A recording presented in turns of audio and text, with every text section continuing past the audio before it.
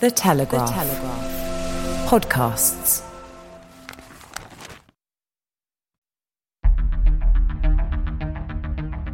I'm David Knowles, and this is Ukraine, the latest. Today, we bring you news from the battlefront, discuss the latest diplomatic updates as Poland heads to the polls this weekend, and I interview Welsh Labour politician Mick Antonich about his Ukrainian roots and the surprising links between Wales and Ukraine. Bravery takes you through the most unimaginable hardships to finally reward you with victory. If we give President Zelensky the tools, the Ukrainians will finish the job. Slava Ukraini! Nobody's going to break us. We're strong. We're Ukrainians. Every weekday afternoon, we sit down with leading journalists from the Telegraph's London newsroom and our teams reporting on the ground to bring you the latest news and analysis on the war in Ukraine. It's Friday, the 13th of October, 1 year and 231 days since the full-scale invasion began. And today, I'm joined by our assistant comment editor Francis Sternley and Brussels correspondent Joe Barnes. I started by asking Joe for the latest news from the battlefront.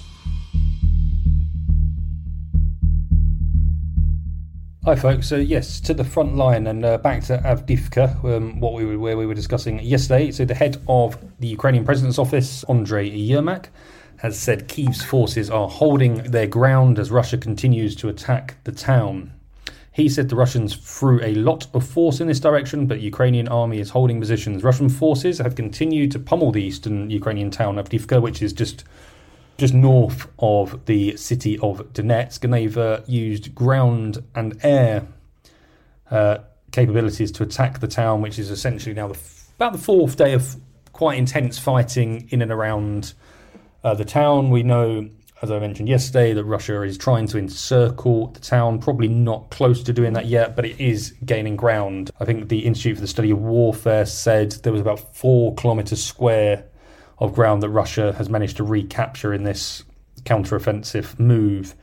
So Vitaly Barabash, the head of Avdiivka's military administration, said the town was under constant attack, and he also mentions air artillery and large numbers of troops. This is a quote from Mr. Barabash. The battles have been going on for 4 days now, fierce and really non-stop. They are firing from everything they have available. It was a very hot night in Avdiivka. There were several airstrikes on the city itself. The attacks do not stop day or night. So this is the first real big effort that Russia has launched in terms of an offensive since its winter offensive flopped and petered out. Avdiivka, as I mentioned yesterday, is a very strategically, maybe operationally more significant town in terms of, basically, it's known as the gateway to the Donbass. So if Russia wants to break out of the Donbass or claim more of the Donbass, it will need to take that town. So, and as we know, in the last few months, Russia has been more intent on stopping the Ukrainian counteroffensive, but now it seem to have amassed enough troops and enough armour to make this sweeping attempt to encircle the town. So in this, as I said yesterday, there was quite a lot of lost armour.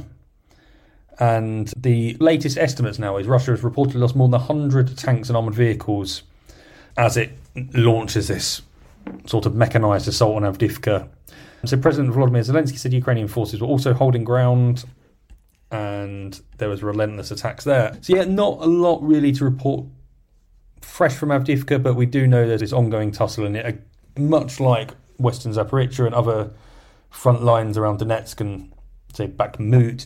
If Russia is going to launch anything, it's going to be a very grinding process. They've got to overcome, again, significant Ukrainian defences of landmines, artillery positions and alike. So it's not going to be it won't be any easy feat for the Russians to make ground, but it's a sign that they're looking to sort of change up tactics after months of defence. Okay, so now to change the latest overnight attacks. So in the latest overnight attacks, a Ukrainian military spokesperson said a grain storage facility had been hit in the Odessa region. She said some grain had been damaged, but did not say how much. Russia has intensified its airstrikes on Danube ports in the southern Odessa region in recent weeks, which is essentially attacking Kyiv's main route for food exports out of the country. with the Black Sea blockade still in place. There is a humanitarian corridor that Ukraine has managed to establish where the ships essentially hug the far western coastline of Ukraine until they reach Romania. And Ukraine is getting grain out of that area, but it's difficult. So there were attacks on Pokrovsk. So one person was killed and 12 people were wounded in an attack on the city of Pokrovsk in the Donetsk region on Friday, according to emergency services. The emergency services in the area said that the 2 administrative buildings had been damaged as a result of an attack. 3 people have been rescued from underneath rubble there. A update from the British Ministry of Defence and its daily intelligence update.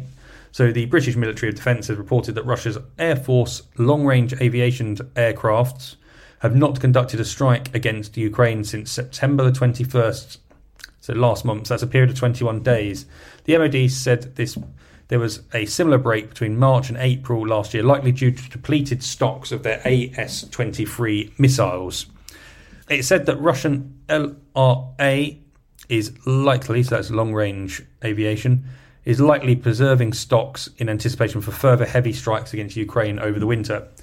And as we know, President Zelensky, as he visited NATO this week, warned about it. Western intelligence services have been warning about it, that we do anticipate Moscow is going to once again launch a long-range missile barrage with drones, missiles, whatever it has available to it, to try and target Ukraine's critical infrastructure, essentially heating and electricity systems, to try and freeze Ukrainians throughout the cold winter ahead. And then just a few more smaller updates. So Russia has claimed to have destroyed a British-built AS-90. That's a armoured self-propelled artillery system. So footage shared by the Russian Ministry of Defence purports to show the AS-90 being hit by a kamikaze drone of some sort, causing a large explosion and a fire. It can be seen burning profusely until the footage ends.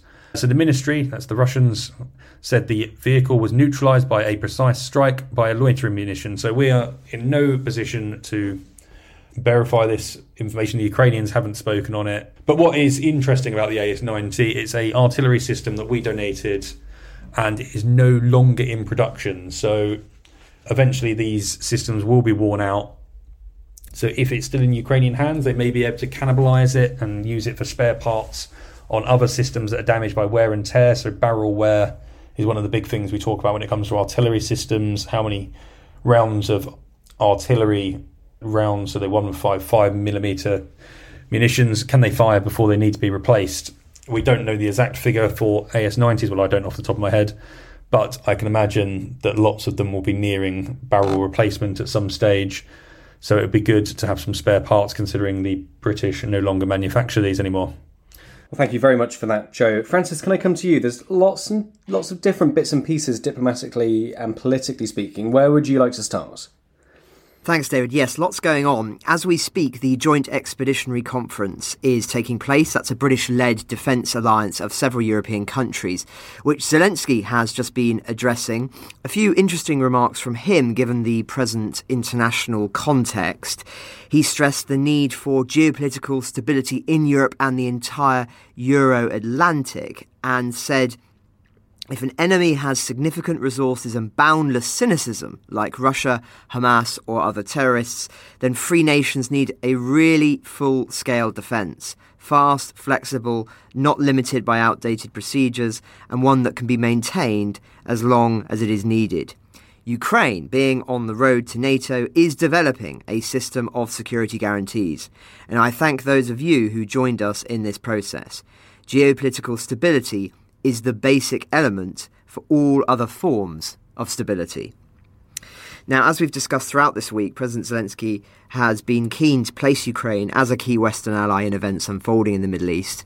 It has been very interesting seeing the spread of material online pushed hard by pro-Russian accounts, pointing to officials like Ursula von der Leyen last year, saying the attack on civilians by Russian forces in Ukraine was a war crime and the reason the West was defending Ukraine, and are now citing hypocrisy when civilians face Western-backed bombing and energy supplies cut off by the Israelis. Battling that narrative is going to be a key front in the information war over the coming weeks for the Ukrainians and their Western allies. It's a very complicated one, and I think it's too much for us to try and cover extensively today, but no doubt we will over the coming days. But staying with Europe, we had the results of the Slovak election last week, and this weekend we have another election to get our teeth into. Poland heads to the polls on Sunday in a vote which could ramp up tensions with the EU and neighbouring Ukraine. Now, while all the polls put the ruling populist Law and Justice Party in first place, they show it's highly unlikely at present to win an overall majority. Its most likely partner would be the hard-right Confederation Party, another party which is sceptical about continued aid to Ukraine, like we've seen on other hard-right parties in Europe. Now, Poland, of course, important to emphasise, has been a leading cheerleader for Ukraine in the EU and NATO and has taken in over 1 million Ukrainian refugees. But there is some evidence of growing fatigue amongst many Poles. The government has also recently fallen out with Ukraine over the grain import ban aimed at protecting Polish farmers. And some are saying that the ruling party has adopted a slightly chillier stance towards Ukraine in a bid for nationalist votes. We will be monitoring this closely, and I imagine it will be a key discussion point next week. Suffice to say, one of Putin's core motivations for freezing the war was the hope that the political tides in Europe would shift in his favour as fatigue set in, and it remains to be seen whether that ambition will play out. But just to insert some breaking news as well on the election front, Serbia's president has just announced he is calling for snap parliamentary elections on December 17th, which will be the third time voters in the country head to the polls in 3.5 years. That is a very unstable region, as we've talked about recently with Dr. Ivana Stradner. So that will be a very significant election in the European and wider context, something that we will, as I say, return to. In Latvia, there is anger today at what it is calling attempts by Moscow to create chaos at one of its border checkpoints.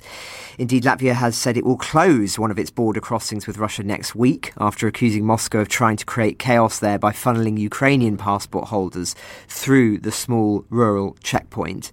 So for context, on Thursday, Moscow said that people with Ukrainian passports could only enter Russian territory. And bear in mind, there are many people who hold dual nationality, who may be Russian, but have got, it's a complicated area, but have said they would only enter Russian territory through Moscow, one of its airports, or Latvia's crossing point in Vuntali. But the remote outpost, which means lonely in Latvian, and no doubt I've butchered its pronunciation, was too small to cope with that traffic. And Latvia's foreign minister has said Russia was trying to create problems on the frontier. So to quote from them, Russia continues its tactics, trying to divide the EU member states that have a border with Russia. Such behaviour is doomed to fail. We will closely coordinate a common position with EU and NATO partners and act accordingly. Now, another interesting snippet from the EU, its foreign policy chief has started holding talks about Ukraine on his 3-day visit to China. He said it is in our interest to find common ground to redress the imbalance in our economic and trade relations. He was speaking to students at the capital's Peking University. Otherwise, de-risking may indeed accelerate far more than is good, as the public opinion will increase its pressure on political leaders to disengage more and more from China.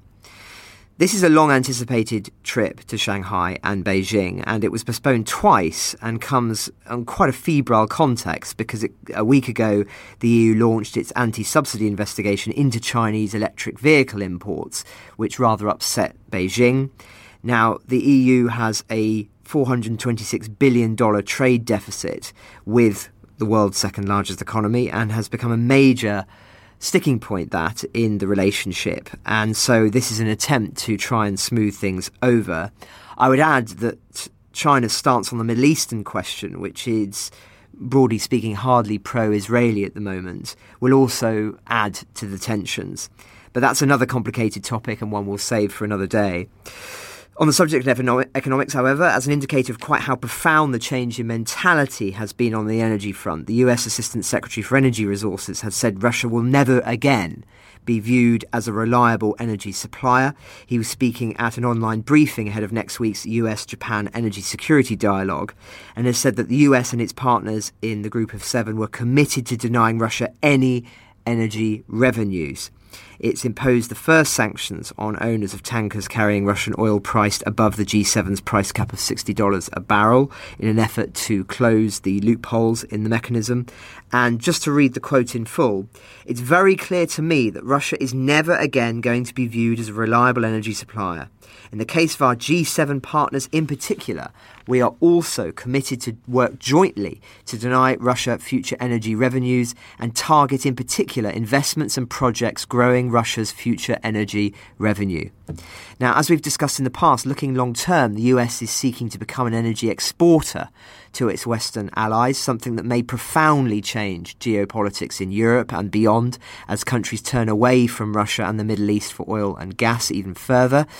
Natural resources that have been at the heart of many countries' wealth and power, including disruptive ones whose views do not, of course, align with the West on many issues, and that is being clearly seen, I think, this week. Now, lastly, just an update on grain. You weren't lying, David, when you said a lot was going on. Putin said that Russia will continue to export large quantities of grain next year, despite Western sanctions. Russia is likely to retain the first place in the world in wheat exports. He said our grain exports will also be the same as last year, with not less than 50 to 60 million tonnes. He was speaking at that Commonwealth of Independent States, the organisation of several post-Soviet states that I mentioned yesterday, and he was keen to emphasise that the friends and colleagues there, not all of them are, of course, some of them very upset in recent months, but nevertheless, he said our friends and colleagues there will have their grain quota fulfilled by us. Now, Moscow has been complaining that the West is imposing these indirect restrictions on its grain and fertiliser exports, so he's clearly trying to drive a wedge here. Now, he says it's by limiting its access to global payment systems and insurance, and those are being the core hindrances, which is why it withdrew from the grain deal, or so it said. This is all designed, I think, to show defiance on this matter of grain and to say that we are not unduly impacted by the withdrawal from the deal nor from Western sanctions. But as I say, that remains very much an open question, and no doubt we will return soon to the ongoing question of the fate of the Russian economy. But those are the main political headlines, David. Thank you very much, Francis. Just a few more updates for us today, and of course there is an interview coming in the episode later as well. Joe, can I come to you? Just an interesting update about the drones Russia has been using. Joe Barnes. Yeah, so some US military officials have displayed what they said were pieces of Iranian drones recovered in Ukraine to UN member states on Thursday. And they said the evidence, this is the Pentagon said, the evidence points towards the growing ties between Iran and Russia. So the US mission to the UN said representatives from more than 40 countries attended an event where Defense Intelligence Agency officials, so the DIA, said the debris were part of Iranian Shahid 101 drones, Shahid 131 drones and Shahid 136 drones, all found in Ukraine. Of course, we know these drones as being the white motorbike sounding drones that fly over, loiter above in the sky and then crash into a target, detonating up to sort of 50 kilograms worth of explosives, so quite devastating and are relatively cheap to make. So US Ambassador Linda Thomas Greenfield told the event, these are not replicas, these are the real thing. These are weapons of war that Iran has transferred to malign actors. So she added, Iranian officials have made no secret of their ambition to expand the sale of these attack drones, and now they are in Russian hands being used against civilians in Europe. So Tehran has always denied the accusations that it is supplying Russia with large quantities of unmanned aerial vehicles, these drones, some armed to use in the invasion of Ukraine. We've long spoken about it. We know these are Iranian drones. We know they've popped up in Ukraine, and various parts have been taken from around the world to make these. Russia was said to be establishing a factory to build them themselves, but we don't know how that's really going. That's something we should really look into, probably a bit closer, because as many people say, Russian arms production is grinding on slowly, but not sort of at full capacity because of its problem with getting the equipment from outside than the West because of sanctions. So yeah, there's these drones that popped up, and it's just another example of how Russia is using its remaining allies in the world, say Iran and North Korea, to fuel its war machine. Thank you, Joe. Francis, just a few more updates relating to Russian opposition figures, please. Thanks. I spoke yesterday about the trial taking place of one brave activist defending what he sees as his right to criticise the war and the Russian leadership. But there remain worrying signs that the clampdowns, or worse, continue. Listeners who've been with us since the beginning will remember the Russian state TV journalist who denounced Putin's attack on Ukraine live on air not long after the full-scale invasion. Well, we're hearing today that she may have been poisoned in France. So Marina Svennikova called emergency services and was hospitalised yesterday after suddenly falling ill as she left her Paris apartment, and said she suspected she was poisoned. That's coming from the Paris prosecutor's office. Police are examining her apartment and an investigation is underway, we understand. Now, Miss Svennikova worked at Russian state television Channel 1, drew international attention, as I say, last year after appearing in March behind the anchor of an evening news broadcast holding up a sign that said, "Stop the war, don't believe the propaganda, they're lying to you here." And media watchdog Reporters Without Borders, which helped her case, helped her escape and settle in France, said its team has been at her side since she sought medical attention, but there hasn't been any more word yet as to the degree of severity of this. She was charged with disparaging the Russian military and fined 30,000 rubles, which is about $270. She later staged a protest near the Kremlin in July last year, was detained and placed under house arrest before escaping to France with her daughter. Earlier this month, significantly, a Moscow court sentenced her to 8.5 years in prison in absentia for spreading false information about the Russian army. The timing there might well be significant, I think, and not least given the international context and the fact that people are at the moment looking at the events unfolding in the Middle East. It would be a good time to try and silence dissent. But in other news on this theme, as another example potentially of that, Russian investigators detained a lawyer who has worked for jailed Russian opposition leader Alexei Navalny and searched the homes of 2 others. That's coming from allies of Navalny earlier today. They said the 3 lawyers were being investigated on suspicion of belonging to an extremist group and accused authorities of opening the case against them in order to further isolate the imprisoned Navalny. Now, a little bit more context on this, just to familiarise listeners. With the help of his lawyers, Navalny has maintained a very active presence on social media and lodged frequent complaints against his treatment in the penal colony in the Vladimir region east of Moscow, where he's currently being held. He was due to be moved soon to a different special regime colony after being convicted in August of a range of new charges relating to extremist, their term, activity, and sentenced to an additional 19 years on top of the 11.5 years he was already serving. He, of course, accuses all of these accusations of being politically motivated and designed to silence his criticism of Putin. He's not an uncontroversial figure, as we've talked about in the past, amongst many Ukrainians, but nevertheless he is, for many, one of the leading opposition figures, if not the leading opposition figure in Russia, and one who has been silenced as a consequence of that. And all of these stories I've just touched on, David, are further evidence of what is now numerically the largest crushing of dissent in Russia since the collapse of the Soviet Union, which speaks to just quite how seriously the Kremlin takes the threat posed by dissenters. And that in its own way is evidence of quite how fragile the Kremlin feels as a consequence of the war in Ukraine. It puts out this projection of strength, but if it really was this strong, it would not be doing this. So just an important fact to add, I think, to our calculations when thinking about these issues. But say very concerning developments on the issue of Russian dissidents. Well, thank you very much, Francis and Joe. Let's move then to our final thoughts. Joe Barnes, would you like to go first?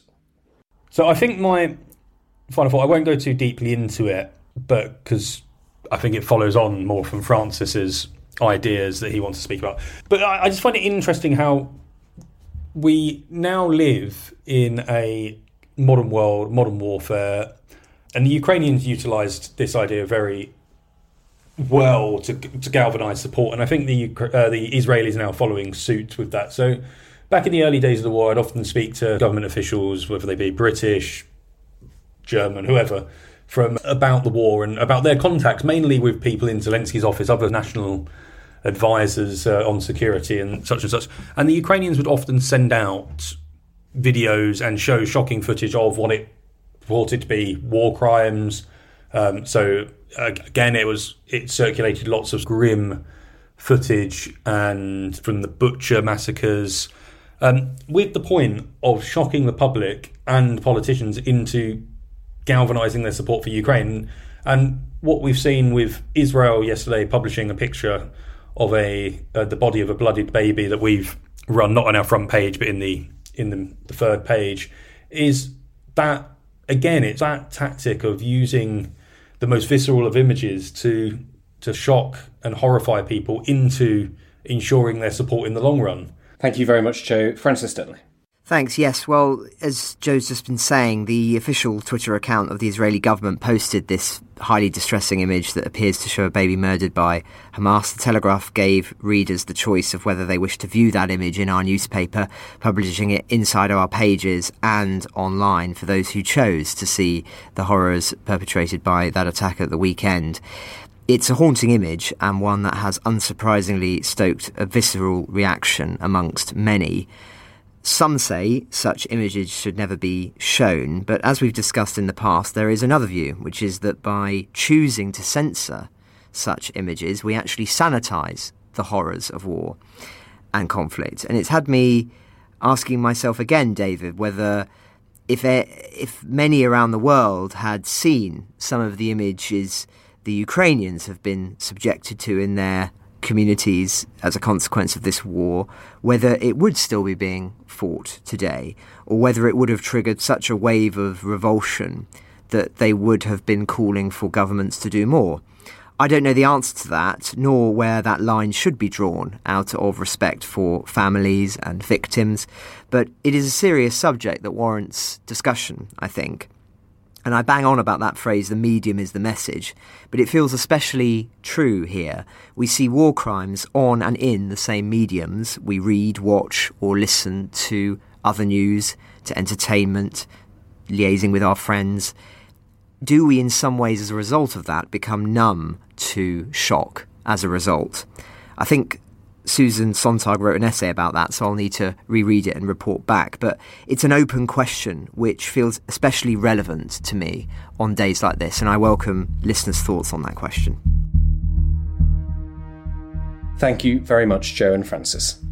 This week, over Labour conference, I sat down with Welsh Labour politician Mick Antonich. Mick is a member of the Senate, that's the Welsh Parliament, and has spent much of the last year and a half advocating for Ukraine politically, but also personally, driving aid convoys out to the east of the country. We spoke about his family history, the links between Wales and Ukraine, and trade union support. Here's our conversation. Could you tell us a little bit more about your family's story? Yeah. You're second generation Ukrainian. Tell us about your parents and your grandparents. OK, well, my grandparents I never knew because it was only really in 1989 when the Soviet Union was beginning to collapse I was able to go back to Ukraine. In fact, I went there to actually take supplies and materials in as part of a sort of, I suppose, a Ukrainian socialist organisation. As new political parties were beginning to form in the Soviet Union, we were taking over to what was becoming the new Social Democratic Party being formed. So just taking over literature, money, things that would enable them to publish and so on. And I just took the opportunity then. I wanted to establish contact with my dad's family. We had no contact whatsoever. My dad was a political refugee after the Second World War. Was taken to a camp. He used a camp in France and then was liberated there, ended up in a displaced person camp in Scotland. None of the Ukrainians wanted to go back to the regime under Stalin. There'd been mass deportations, mass murders, and we know what happened to Katyn and things like that. So he was in a displaced persons camp in Scotland and then eventually moved down to Reading he was carpenter, so a lot of building work going on, so that was the sort of background there. But when I got to Ukraine, of course, 89, for the first time people were beginning to be able to talk about what happened. And I had my one cousin who's died last year. His dad was killed, or my uncle was killed, in the Ukrainian division of the Red Army when it was marching, crossing the River Oder.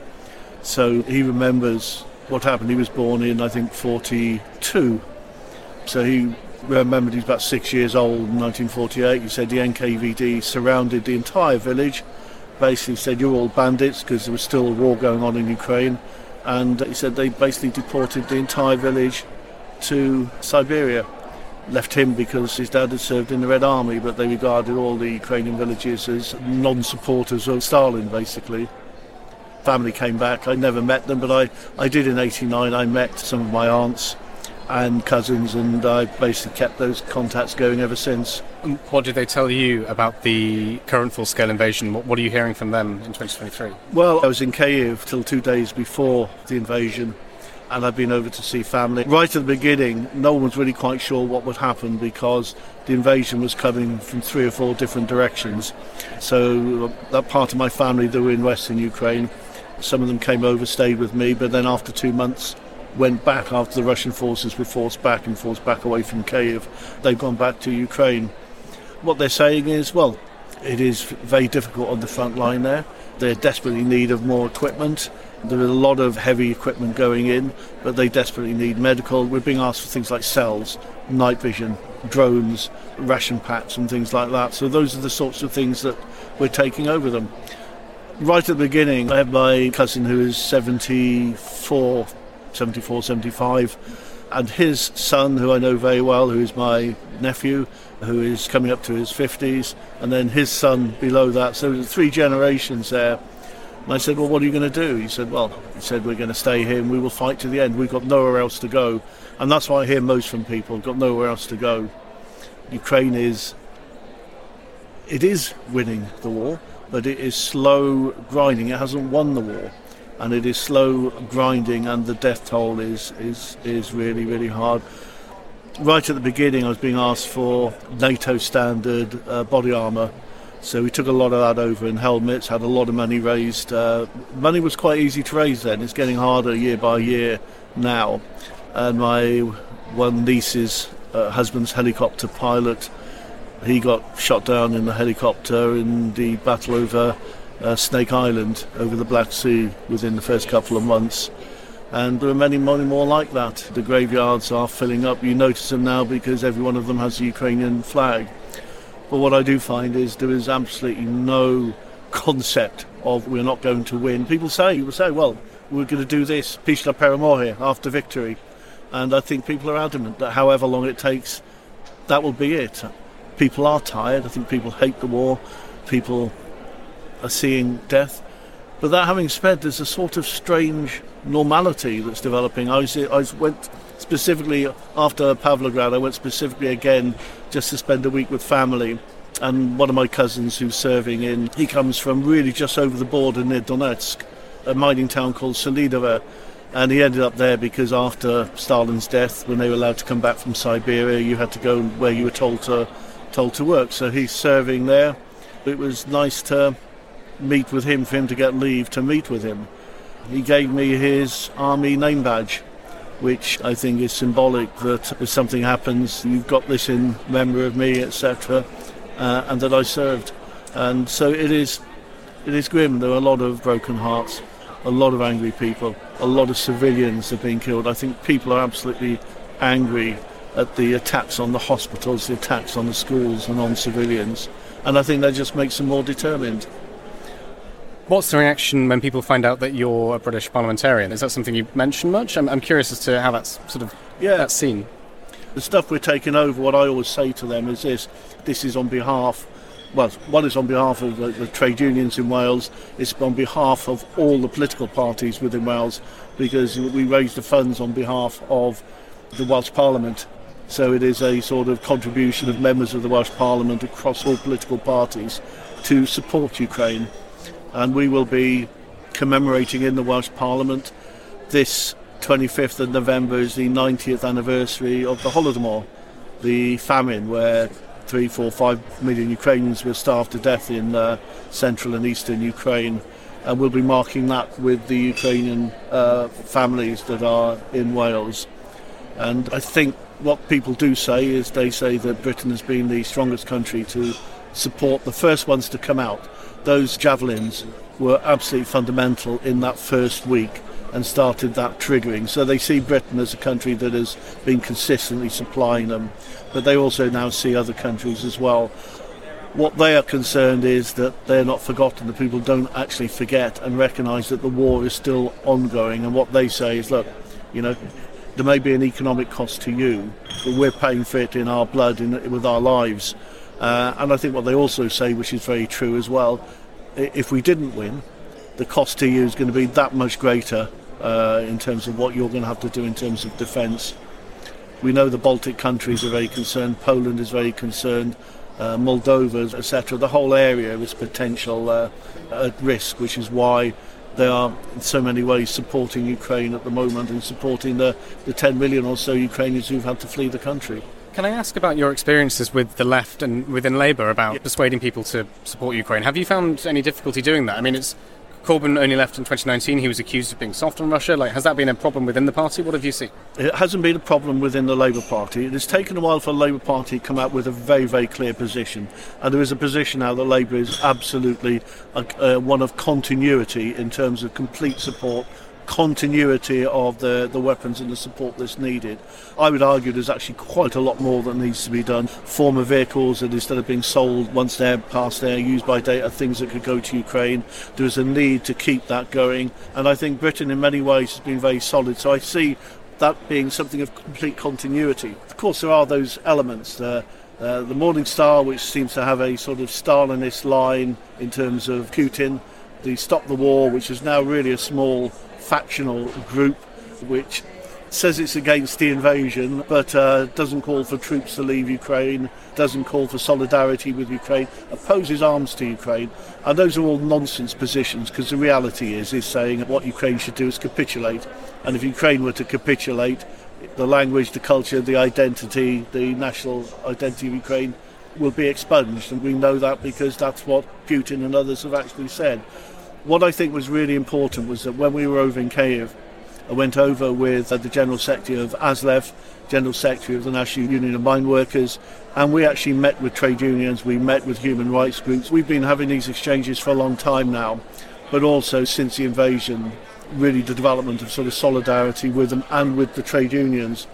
So we were over in Pavlograd, we drove 2,300 miles to Pavlograd into Donbass this July to deliver vehicles and supplies, myself and another Senate member and members of the National Union of Mine Workers. And we took those over. They took them straight to Bakhmut, but we're just continually supplying. Pavlograd is about 20,000 miners, 20,000 working in the 8 or 9 collieries they have there. They're now down to 15,000, 5,000 or so fighting on the front line. They've lost 260 of them. They've had enormous missile strikes on the area of Pavlograd and so on. They are all predominantly first language Russian speakers, and they're the ones who actually totally dispel this mythology that somehow this is about protecting Russian speakers and ethnic Russians, because by Christ are they patriotic and they do not want to be controlled by Russia. They do not regard themselves as Russians, and they fiercely do not want to become part of Russia. But it just dispels this total nonsense that is put out by those who say, oh, well, maybe this is some ethnic war, civil war, whatever.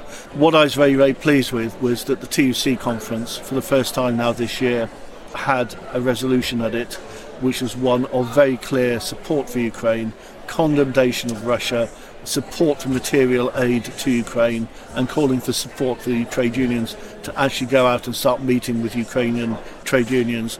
And I think that is groundbreaking, because in the past it has been difficult. There's been a reluctance to get involved in the controversy because there are those who said, well, this is a sort of Russian-Ukrainian type issue.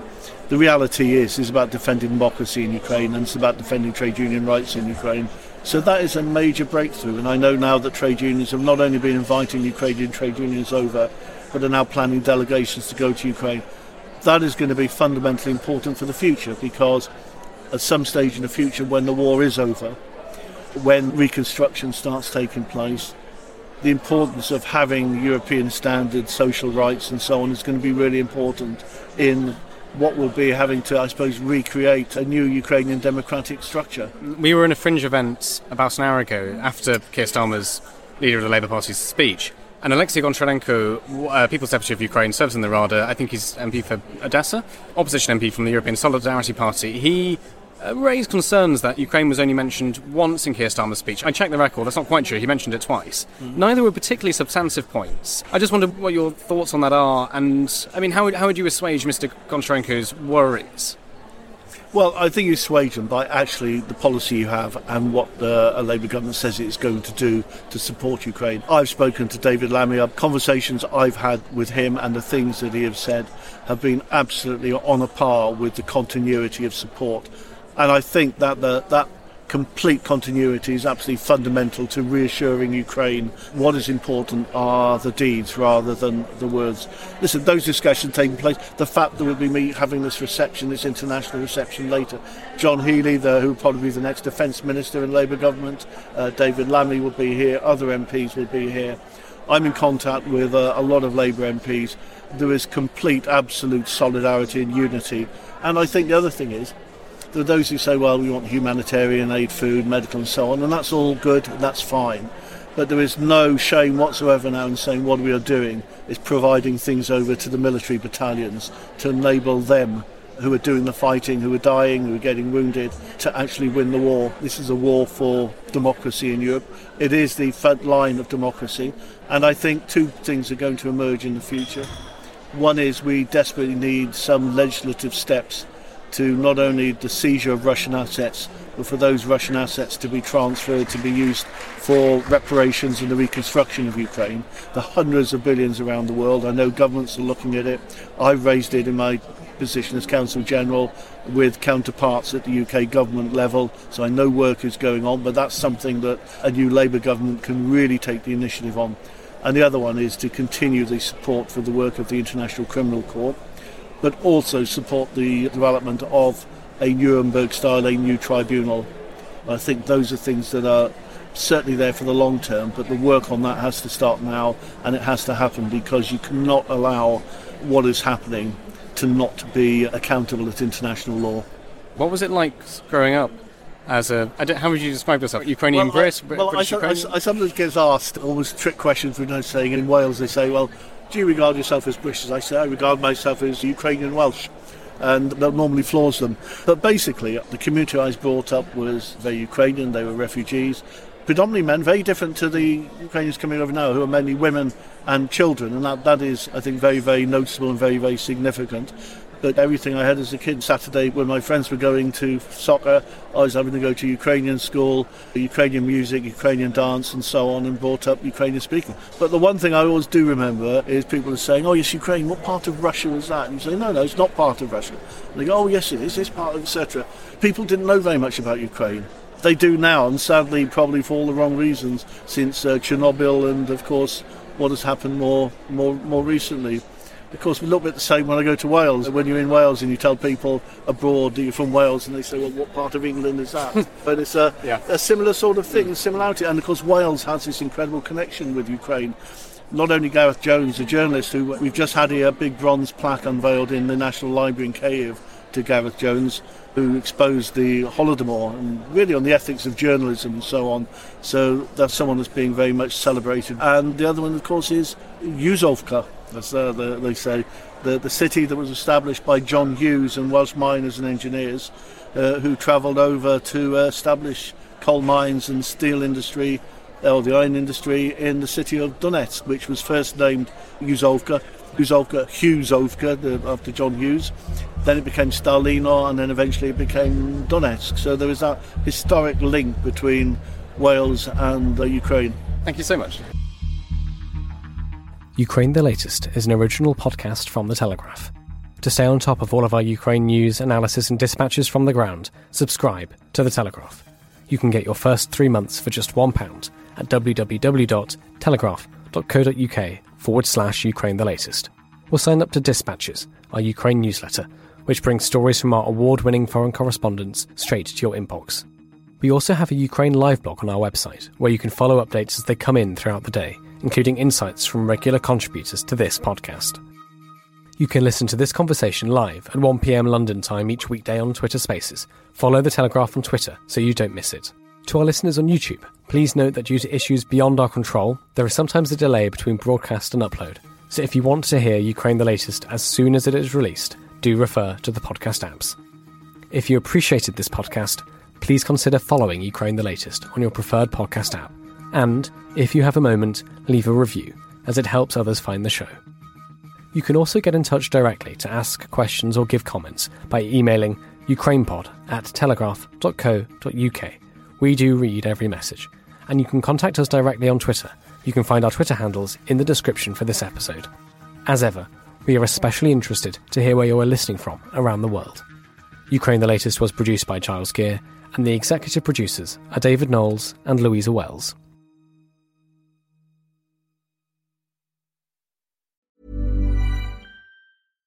Hi, I'm Daniel, founder of Pretty Litter. Cats and cat owners deserve better than any old-fashioned litter. That's why I teamed up with scientists and veterinarians to create Pretty Litter. Its innovative crystal formula has superior odor control and weighs up to 80% less than clay litter. Pretty Litter even monitors health by changing colors to help detect early signs of potential illness. It's the world's smartest kitty litter.